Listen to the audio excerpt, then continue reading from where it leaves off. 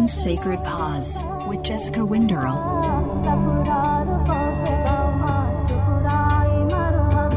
Hello and welcome to the One Sacred Pause podcast.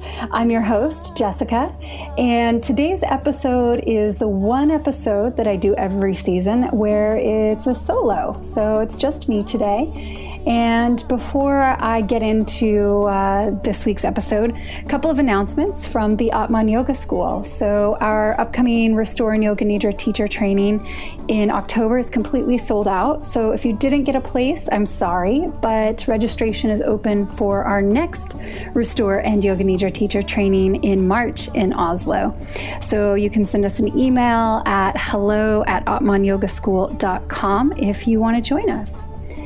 And then besides that, I have a super exciting announcement, and I kind of kept it under wraps, but then I've sort of started talking about it, so might as well just let the cat out of the bag. But what I have been very busy working behind the scenes on is getting ready to launch the Atman Yoga School online. So this is an online yoga studio and yoga school that is a premier a la carte offering. So there's no monthly membership. It's nothing like that, but it is a place where you can come and you can download single purchase, no commitment, asana classes, teacher training lectures, specialty workshops, and even courses. So this is something that I have been wanting to do for a long time. And I woke up one morning this summer, I was like, oh, time is now.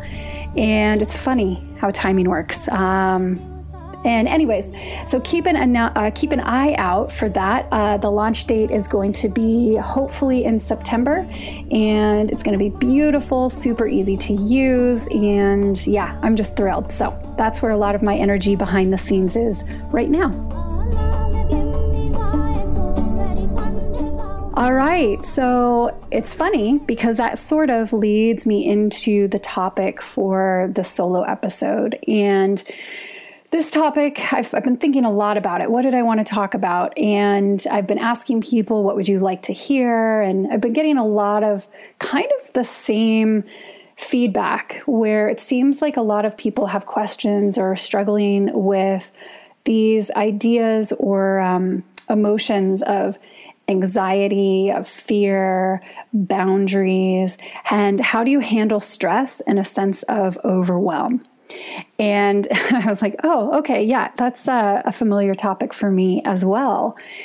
So I've been thinking a lot about this, and I just come back to a saying, and I don't even know who said it. I wish I could credit them, but it's the saying that no is a complete sentence.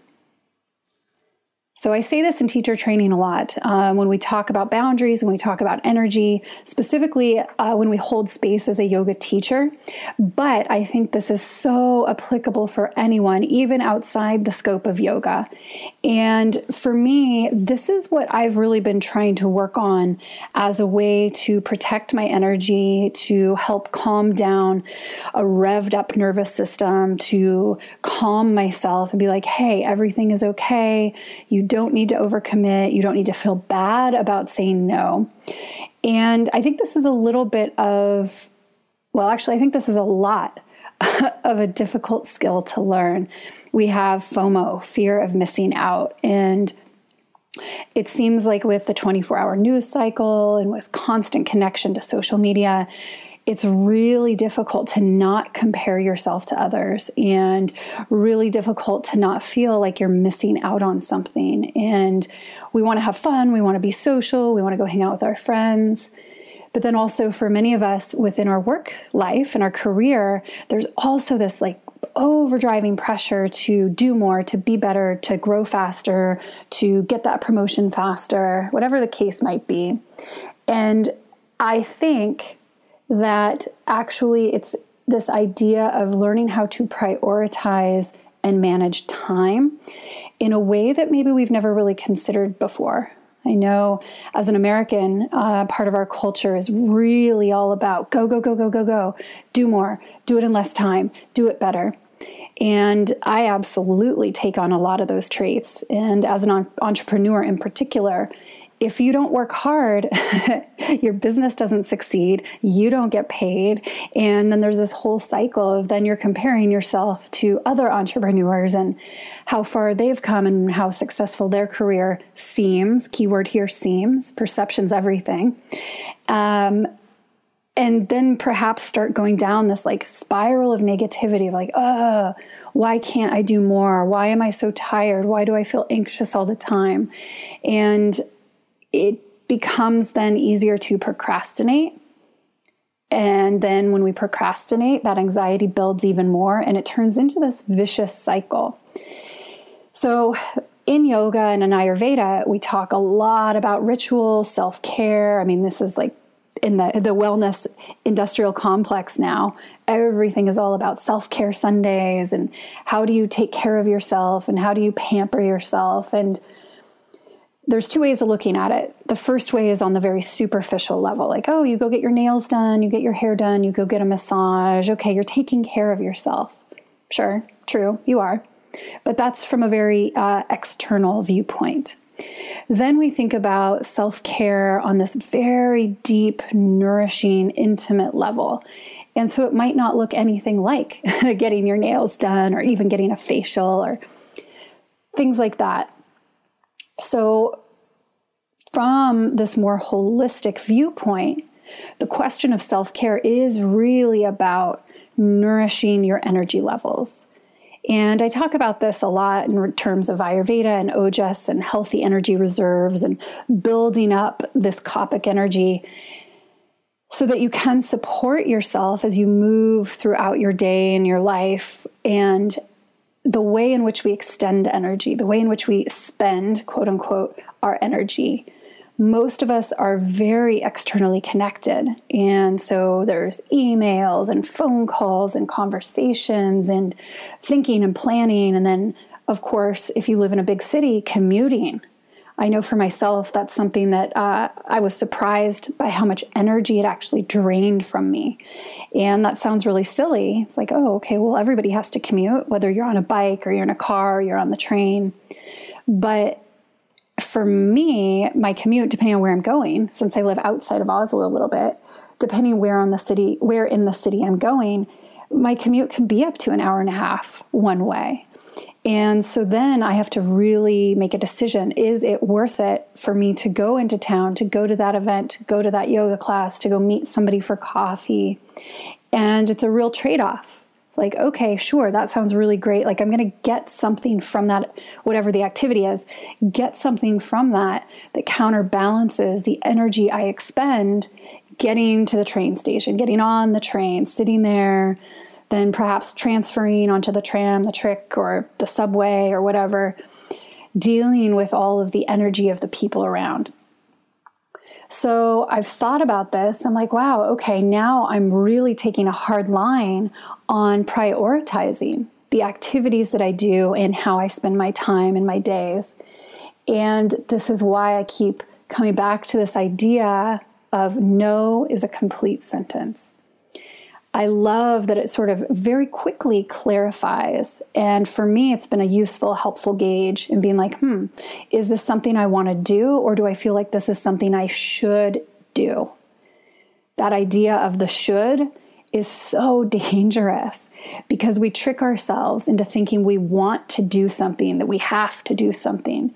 And we forget that we, in fact, do have a choice. We do have the ability to say no. We do have the ability to create strong boundaries. And we just sort of give our power away in many circumstances. And there's another quote, also, I have no idea who said this, but when we say yes to others, we say no to ourselves. When we say yes to others, we say no to ourselves. And this isn't true 100% of the time, of course not. And from the yogic perspective, it's like, okay, well, the question is, how can I be of service? How can I help others? How can I be productive? How can I be positive? Rather than being a drain or detracting or being a burden on others or on society. So that's one side of the coin. How can I be of service? And being of service requires us to give something from ourselves with no expectation of a return, no expectation of getting an accolade or a pat on the back or even recognition.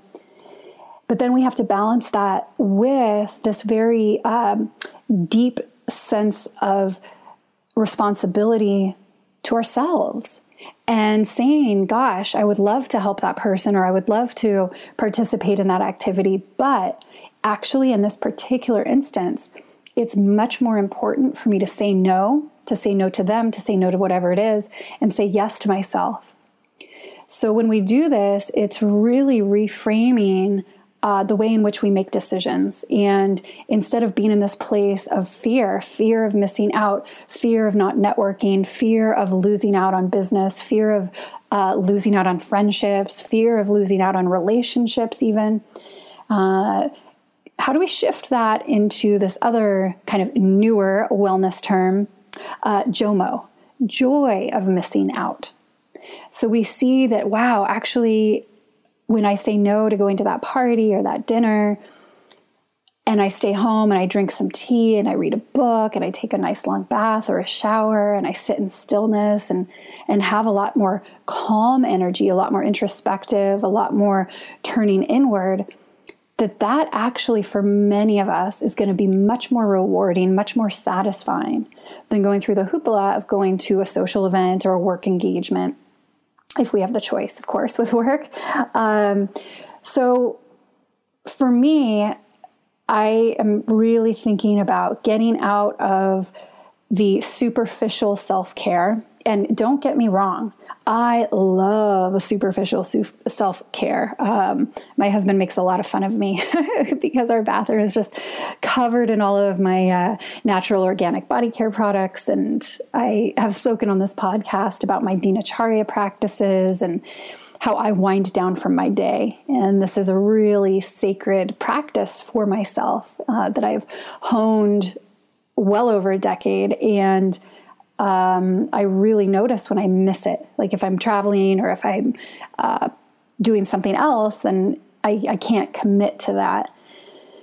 And the next day I just feel a little less grounded, a little less comfortable in my own skin than the days that I do my Dinacharya. So Dinacharya itself, though, is not necessarily a superficial self-care practice, because there can be so much more that goes into it. If you have your meditation and your asana, if you have a chanting practice, if you have an inquiry practice, all of that can be incorporated into your daily self-care routine or a personal hygiene routine. But if we are looking beyond that, if we're like, okay, that's great, I'm already doing all of that, Jessica. I'm using my essential oils. I am having face masks. I'm doing that stuff. But I still am experiencing like that nagging fear, anxiety, that sense of unease or restlessness that I think many of us experience. And that aggravates stress because then all of a sudden our sympathetic nervous system, the fight or flight nervous system, is constantly on overdrive. And I would say that many of us are operating, going through our day-to-day life in this chronic state of depletion. We're depleting the adrenals. We're aggravating all of the stress hormones in the body. And somehow that becomes our new normal. So instead of our normal state being calm and relaxed, even when we have a rough day, our natural state is now these elevated heart rate, pulse, sweaty palms, feeling agitated, shifting our gaze a lot, and not feeling this sense of grounding or stability. So how do we flip it? How do we move it around? And I also want to be really clear here, you guys. I do not have all the answers. I am not an expert in this, but I can share from my experience and I can share from my observations that I've gained through my practices of yoga and meditation, and also my experiences of trying to handle this while talking to a lot of other people who experience many of the same symptoms. So just because you're a yogi or a yoga teacher does not mean this is not a reality for you. But if we begin to really think about nourishing practices that feed our soul, that allow us to tap into more of the parasympathetic nervous system, then we start to feel better. We start to feel calmer. And there's such a contrast. We're like, wow, okay, this is what it feels like to not be stressed. This is what it feels like to not be overwhelmed. And then hopefully that's becoming the motivation for us to make sustainable changes and these deeper levels of self-care. So the best way that I know is time. Say no. And this one is a hard one for me because, especially 2 reasons. First of all, I'm an extroverted introvert. So what that means is I love to be social. I love to go to events. I love to go to dinners. I love to go to parties. But I require a huge amount of personal, private, still time in order to recharge my batteries. And this is one of the reasons my husband and I live in the country. There's nobody around. It's beautiful. It's quiet. It's nature. And for both me and him, that's something we know about ourselves, that is what we need to feel more grounded and more connected, even though we then get a little burnt out from the commute. So it's a balancing act. And I try to stack my days. So when I go into Oslo, when I have a teaching assignment or I have teacher training, well, usually in teacher training, that's all I can do. It's 10 hours a day. But if I have some other type of activity, I try to stack so that everything's all at once and I don't have to go into town every day. And this is a big part of the reason why I cut back on my teaching schedule this fall. I was teaching 3 yoga classes a week in the spring, plus teacher training, and then everything behind the scenes with administration of running my school and trying to plan future events and trainings and lots of emails. And I found that just having to go into town 5 or 6 days a week was really taking a toll on me. And so now I just go in on Tuesdays. I teach Tuesdays. And if I need to have meetings, I try to schedule them on Tuesdays and be at home the rest of the time. So this is an example of how I tried to restructure and reprioritize based on wanting to say no as a way to practice deep, abiding self-care. And this is really tricky because here's the second part. I also am running a business, and my business is based on networking and on people getting to know me and coming to my yoga class and wanting to decide if they want to come study further with me or take workshops with me. And so that means I have to be out in the community. I have to be doing things. And I love it. I absolutely love it. I have my dream job. And some days I actually will just sit there in my inquiry practice and be like, wow, the twists and turns are pretty exciting of my life to me. And hopefully they're pretty exciting to you regarding your own life also. And so there is a little bit of an element of gratitude that comes in even as we feel overwhelmed or even as we feel stressed. I'm stressed from running my business, but I love it at the same time. So it's this really strange position. And, I think being really honest is such an important part of being an authentic yoga teacher. And for my business, the Atman Yoga School, I have a couple of core beliefs. And when I created my school 4.5 years ago, these core beliefs were things that I want to always strive my best to embody and to be an example of. And one of those is transparency. I try to be transparent with my teachers. I try to be transparent about money when I'm writing contracts, when I'm negotiating salaries, when I'm negotiating with the studios that I partner with. I always tell them, I want to be transparent. I want to be open. I want to be honest. I want there to be no question about my integrity and also about my intentions, how I want to run my business. And when I'm sharing things like this on my podcast, it's because I think it's really inspiring to hear how other teachers run business.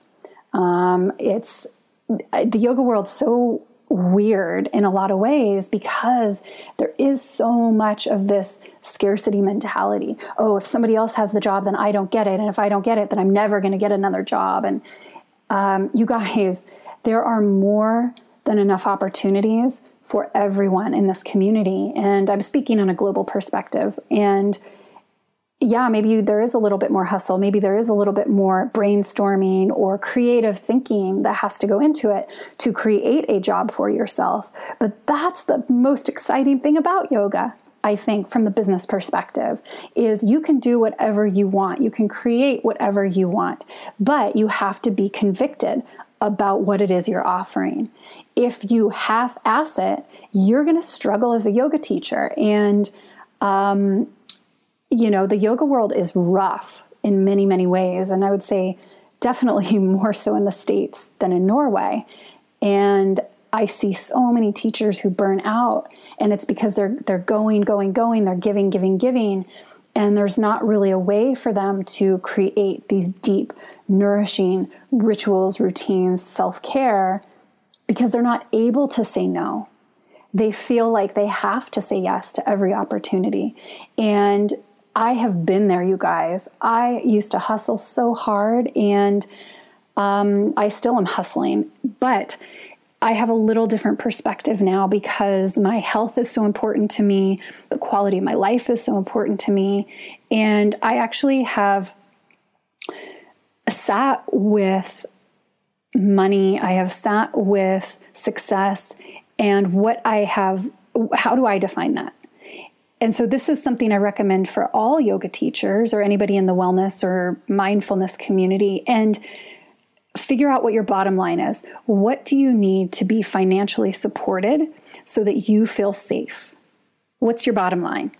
And then once you figure that out, of course, it's always great to make more money and feel even more safe and maybe be able to save for retirement or start doing investments or something like that. But trying to maybe alter your expectations. And I don't mean that in a bad way, but in a way that's not like, oh, I want to make $1 million, then I'll be happy. No.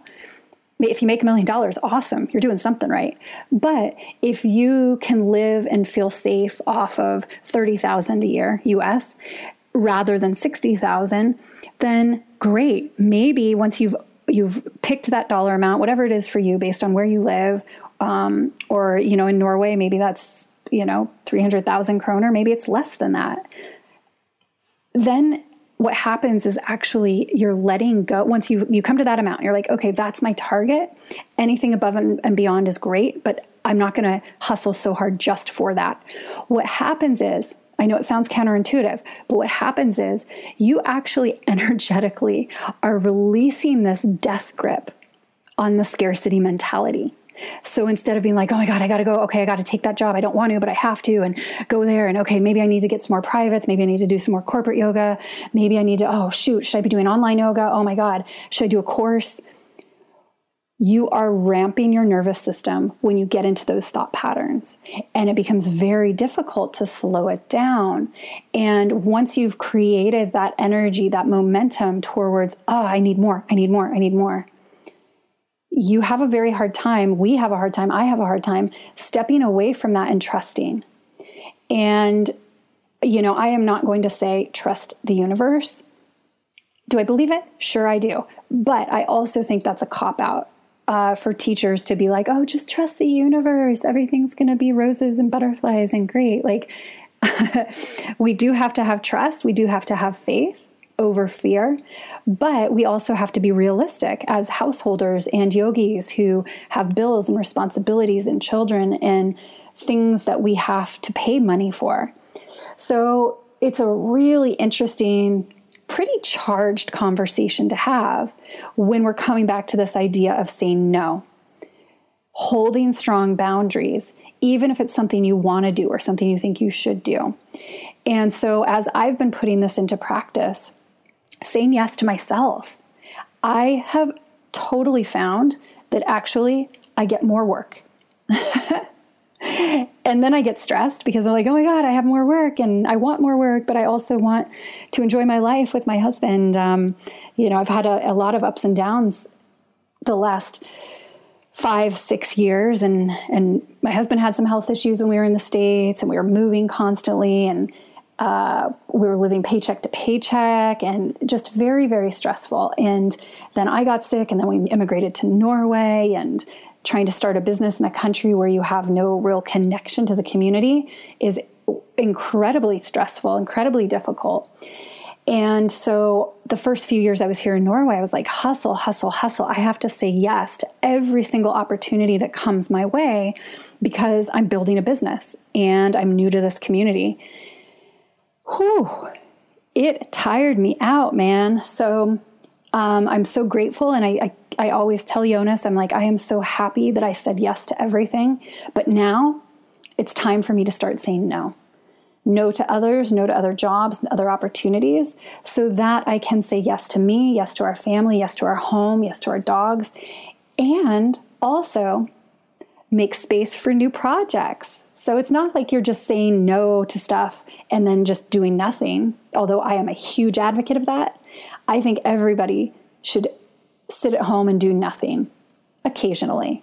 It's good for the soul to not feel guilty about doing nothing. Oh, it's probably one of my favorite things to do. Look out my window at nature, drink some tea, listen to the birds or the sheep in the background as their bells go ding, ding, ding. I love that. So this is, tricky because not everybody feels like they are in a position to have choice or power over their schedule.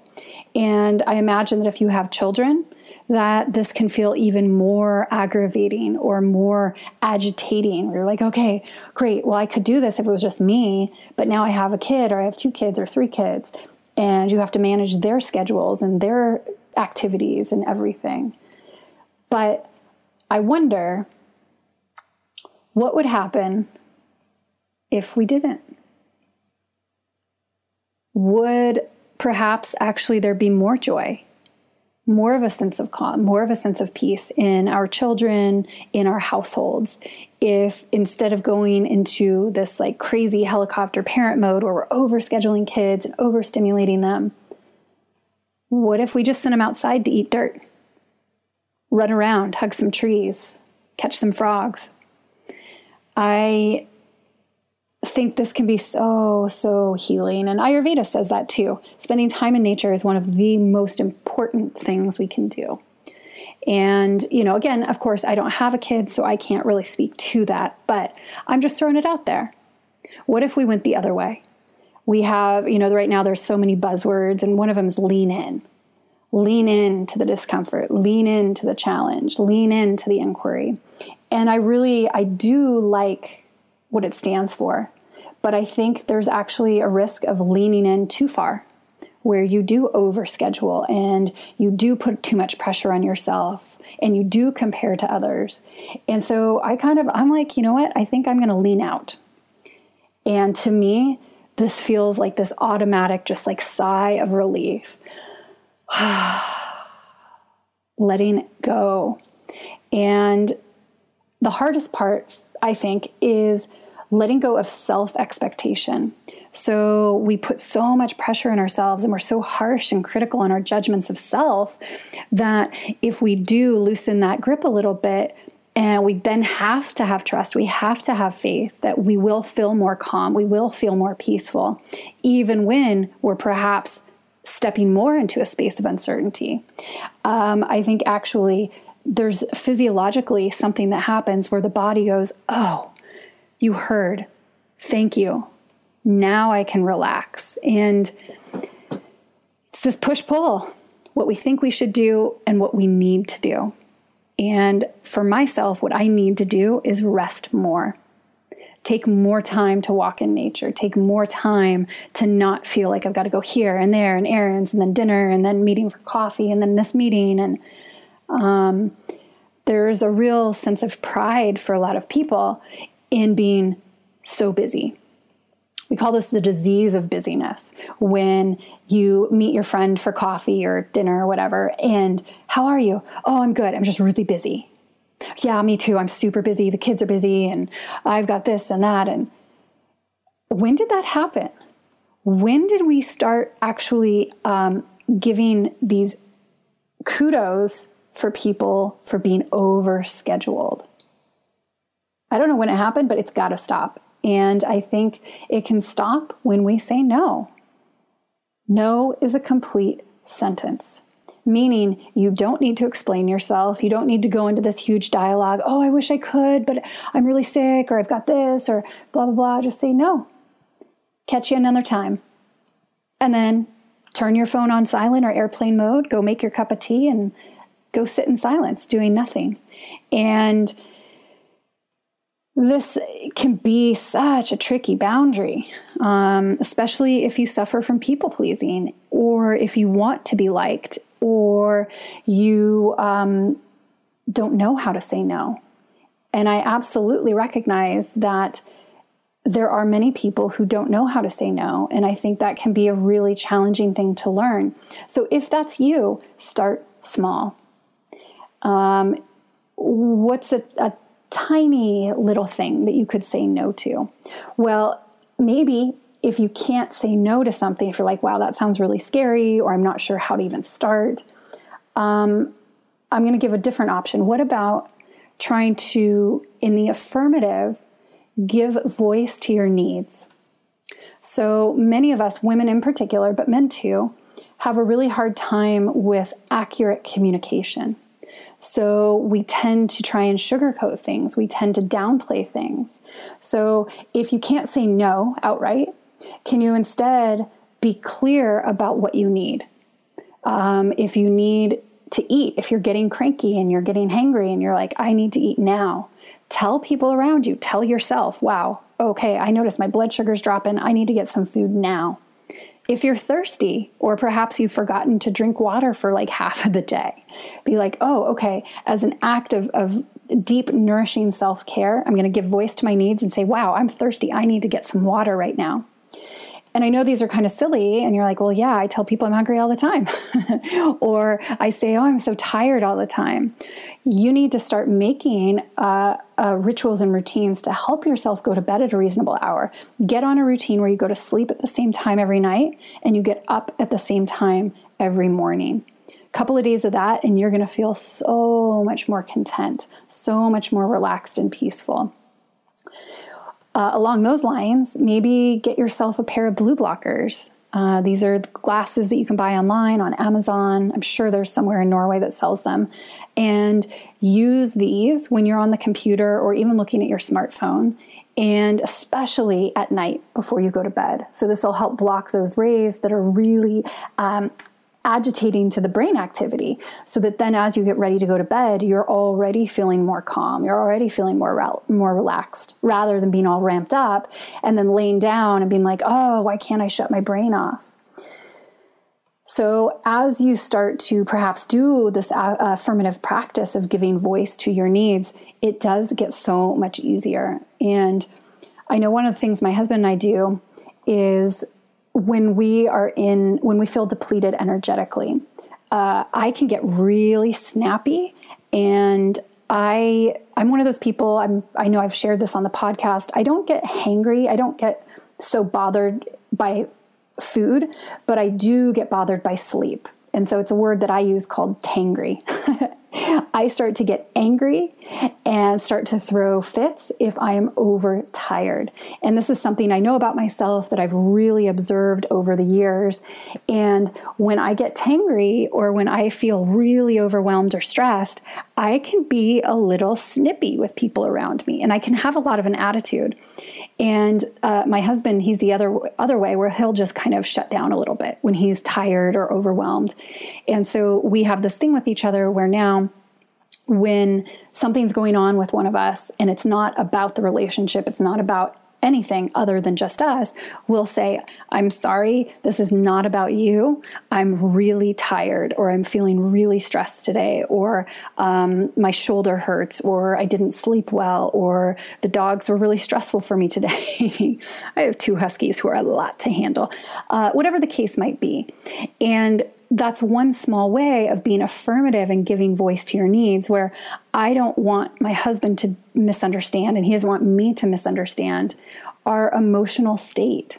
And so when we are more able to communicate clearly, that too is a way of practicing this deep, nourishing self-care. And that, again, the more that we strengthen our ability to communicate, the easier it does become to say no. No to activities, no to people, no to relationships. Maybe that's something that's going on for you. And I started this many, many years ago after college when I started saying no to friendships. And now it's not a big deal, first of all, because I've gotten rid of any friendships that no longer are energetically supporting me. But I also just have no problem not creating relationship with people who aren't on the same wavelength as I am. And so the relationships and the friendships that I do have now are so deeply nourishing. And I love being able to be myself and feel safe and not feel like I have to put on a show or be somebody I'm not. And there is so much freedom in that when you have people around you who can see you. I mean, that's one of the greatest human needs, is to feel seen, to feel heard. And when you create friendships around you and relationships around you that are in alignment with that, then that's one of the things that can also really bring this sense of balance and grounding to your life. And I've heard something about women where actually it is our female friendships that are more nourishing than even our romantic partnerships. And I thought that was so interesting. It was a study that was done. I wish I could remember where or what it was so I could give that to you, but it made a lot of sense to me, actually. Our romantic partners can be wonderful and super important, but having friendships can feed us on just a different level. So when we're thinking about trying to balance the stress and the sense of overwhelm, there's a lot of things that go into it. And I think you just have to find what works for you. And so this is where journaling can, of course, become super important to just begin to sort it out, like maybe do a stream of consciousness journaling exercise where you start with the word fear, or you start with the word anxiety, or you start with the word stress, and get it out on the paper. What does that feel like in your body when you feel that way? When you have those emotions, just pour it out onto the page. Where in your body do you feel it? What's your default when you feel that? So your default karmic habit, behavior, when you feel stressed, what do you do? When you feel fear, what do you do? When you feel anxiety, what do you do? Start to notice your patterns. Before you even change them, just notice, what do you do? Are you always reaching for the pint of ice cream? Are you always going for that glass of wine? Are you always going for a long, crazy, hard run? Whatever it is, just notice. That's the first step in yogic inquiry, is observation. And then perhaps see, is this the most supportive action that you can have when you're feeling this emotion? Or how do you introduce something new that might be more optimal or more in alignment with your final intention or goal of getting more peace, more calm, more grounding? One of the things that I have on my list that I really want to do, but I have to, of course, balance it with all of my other commitments right now. Here in Oslo, there's a really cool pottery school. What do you call that? Like a throwing studio. And you can do, I think it's like 4 weeks at a time, every Monday night, every Tuesday night, whatever, when they schedule them, and you go to the studio and you make your own stuff. And to me, I'm like, I took pottery in high school, like many people in the States, and I'm terrible at it, but it's so fun. There's something very visceral and very tangible about putting your hands on the clay and molding it and seeing what you build and what you create. So perhaps trying to explore activities like that do nourish you, that do give you something on a deeper level, rather than just going to, oh, okay, I keep putting off that appointment with my friend. And, how many of us are constantly back and forth, like, okay, can you do lunch on Wednesday? No, I can't. All right, can you do it on Thursday in 2 weeks? Oh, shoot, no, I've got a doctor's appointment. How about the following Thursday? And you go back and forth, and it's just even making plans is stressful. Until finally somebody just gives up and the thread of conversation dies. And then 3 months later, it starts again, like, oh, I haven't seen you. What have you been up to? Can we get together for dinner? Oh, talking about it stresses me out. So it comes back to, though, the idea of protecting your energy. And we do this as yoga teachers, we do this as humans. And when we begin to get fiercely private about our energy, shifts start to happen internally. And when those shifts happen, there's almost like it fortifies our ability to say no. And I had an example 2 weeks ago. There was an event here that I really, really wanted to go to. It was a networking event, and I'm so excited about it. And it was the night before a teacher training, and I was so bogged down and behind. I've been on vacation for about a month, 5 weeks, back and forth. When I say vacation, yes, I went to Vietnam, and then my best friend was here for a week, and I was taking time off from work. But you guys, as an entrepreneur, you're never really off. There's always something to be taken care of. And I was feeling really overwhelmed. I was feeling really stressed because all of the emails in my inbox had been building up over the last month. And I have a lot of projects that I need to get back to other people on. And I was like, gosh, I waited until the very last minute to decide. And then I was like, you know what? As much as I want to go to this event, I absolutely cannot. It's going to really stress me out even more because I'll get home really late, and then teacher training starts early the next morning. Teacher training is 3 days back to back, 10 hours a day, so I can't get anything else done. And so the idea of pushing off answering emails for another 4 days was too much. And so I was like, okay, I need to say yes to myself and say no to others. And that was like, okay, putting my advice into action. And it felt, I was bummed. Like a little part of me was like really sad. But then as soon as I made that decision and I was like, okay, I'm not going to go. Oh my God, my whole body softened. And there was a deep sigh. I was like, okay, that's the right choice. So that's another thing. If you're struggling with, should I do this? Should I not? When it comes to a particular choice, how does your body feel when you say yes? And how does your body feel when you say no? Beginning to really utilize your intuition to help you make decisions. The more that we strengthen our connection to that inner wisdom, that inner knowing, again, just the easier it becomes to really stand by your truth and to give voice to your needs. So, I don't know if any of this was helpful or not. I hope so. It's such a big topic and such a relevant topic. But I think I'm going to leave off here so that I can go to a meeting, go teach a yoga class, go teach a private yoga class, and feel good about it all because I have said yes to myself in so many ways. I want to thank everybody so much for listening to this podcast.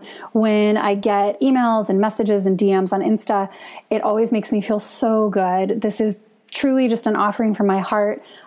This is a way for me to build community. This is a way for me to be in the community, and it just means the world to me. So thank you all so very much. And if you feel called to, please share this podcast, rate it, review it, subscribe to it.